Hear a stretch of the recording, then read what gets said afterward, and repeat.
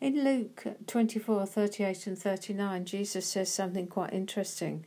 He says, "Handle me and see, for a spirit doesn't have flesh and bones as you see I have." He's appearing to his disciples after he's been resurrected, and he shows them his body, flesh and bone. He no longer has need of blood. He is substance, but not the substance that we are currently made up of. He's showing us what our resurrection bodies will be like, just like his. Our likeness to him now is spiritual. We are spiritually bone of his bone, not yet like him physically, but spiritually. We are in him as surely as we were in our mother's womb. We have dual nationality, heavenly and earthly, the heavenly being superior to the earthly. This is who we are, now that we're born again from above, no longer born from below only, but now from above also, twice born.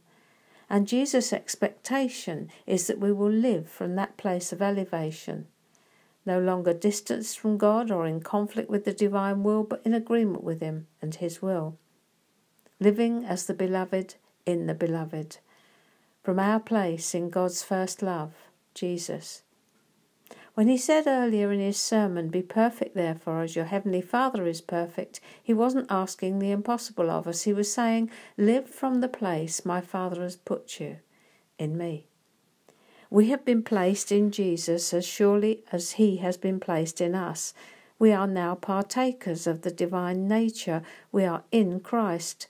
It's the Spirit of Jesus within that connects us with the Father by the power of the Spirit. We've been translated into the kingdom of light.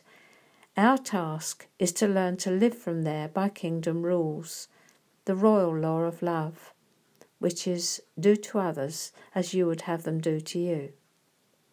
So, as we will shortly see, if you want people to criticise and judge you, if you want them to vilify you, go ahead and do it to them.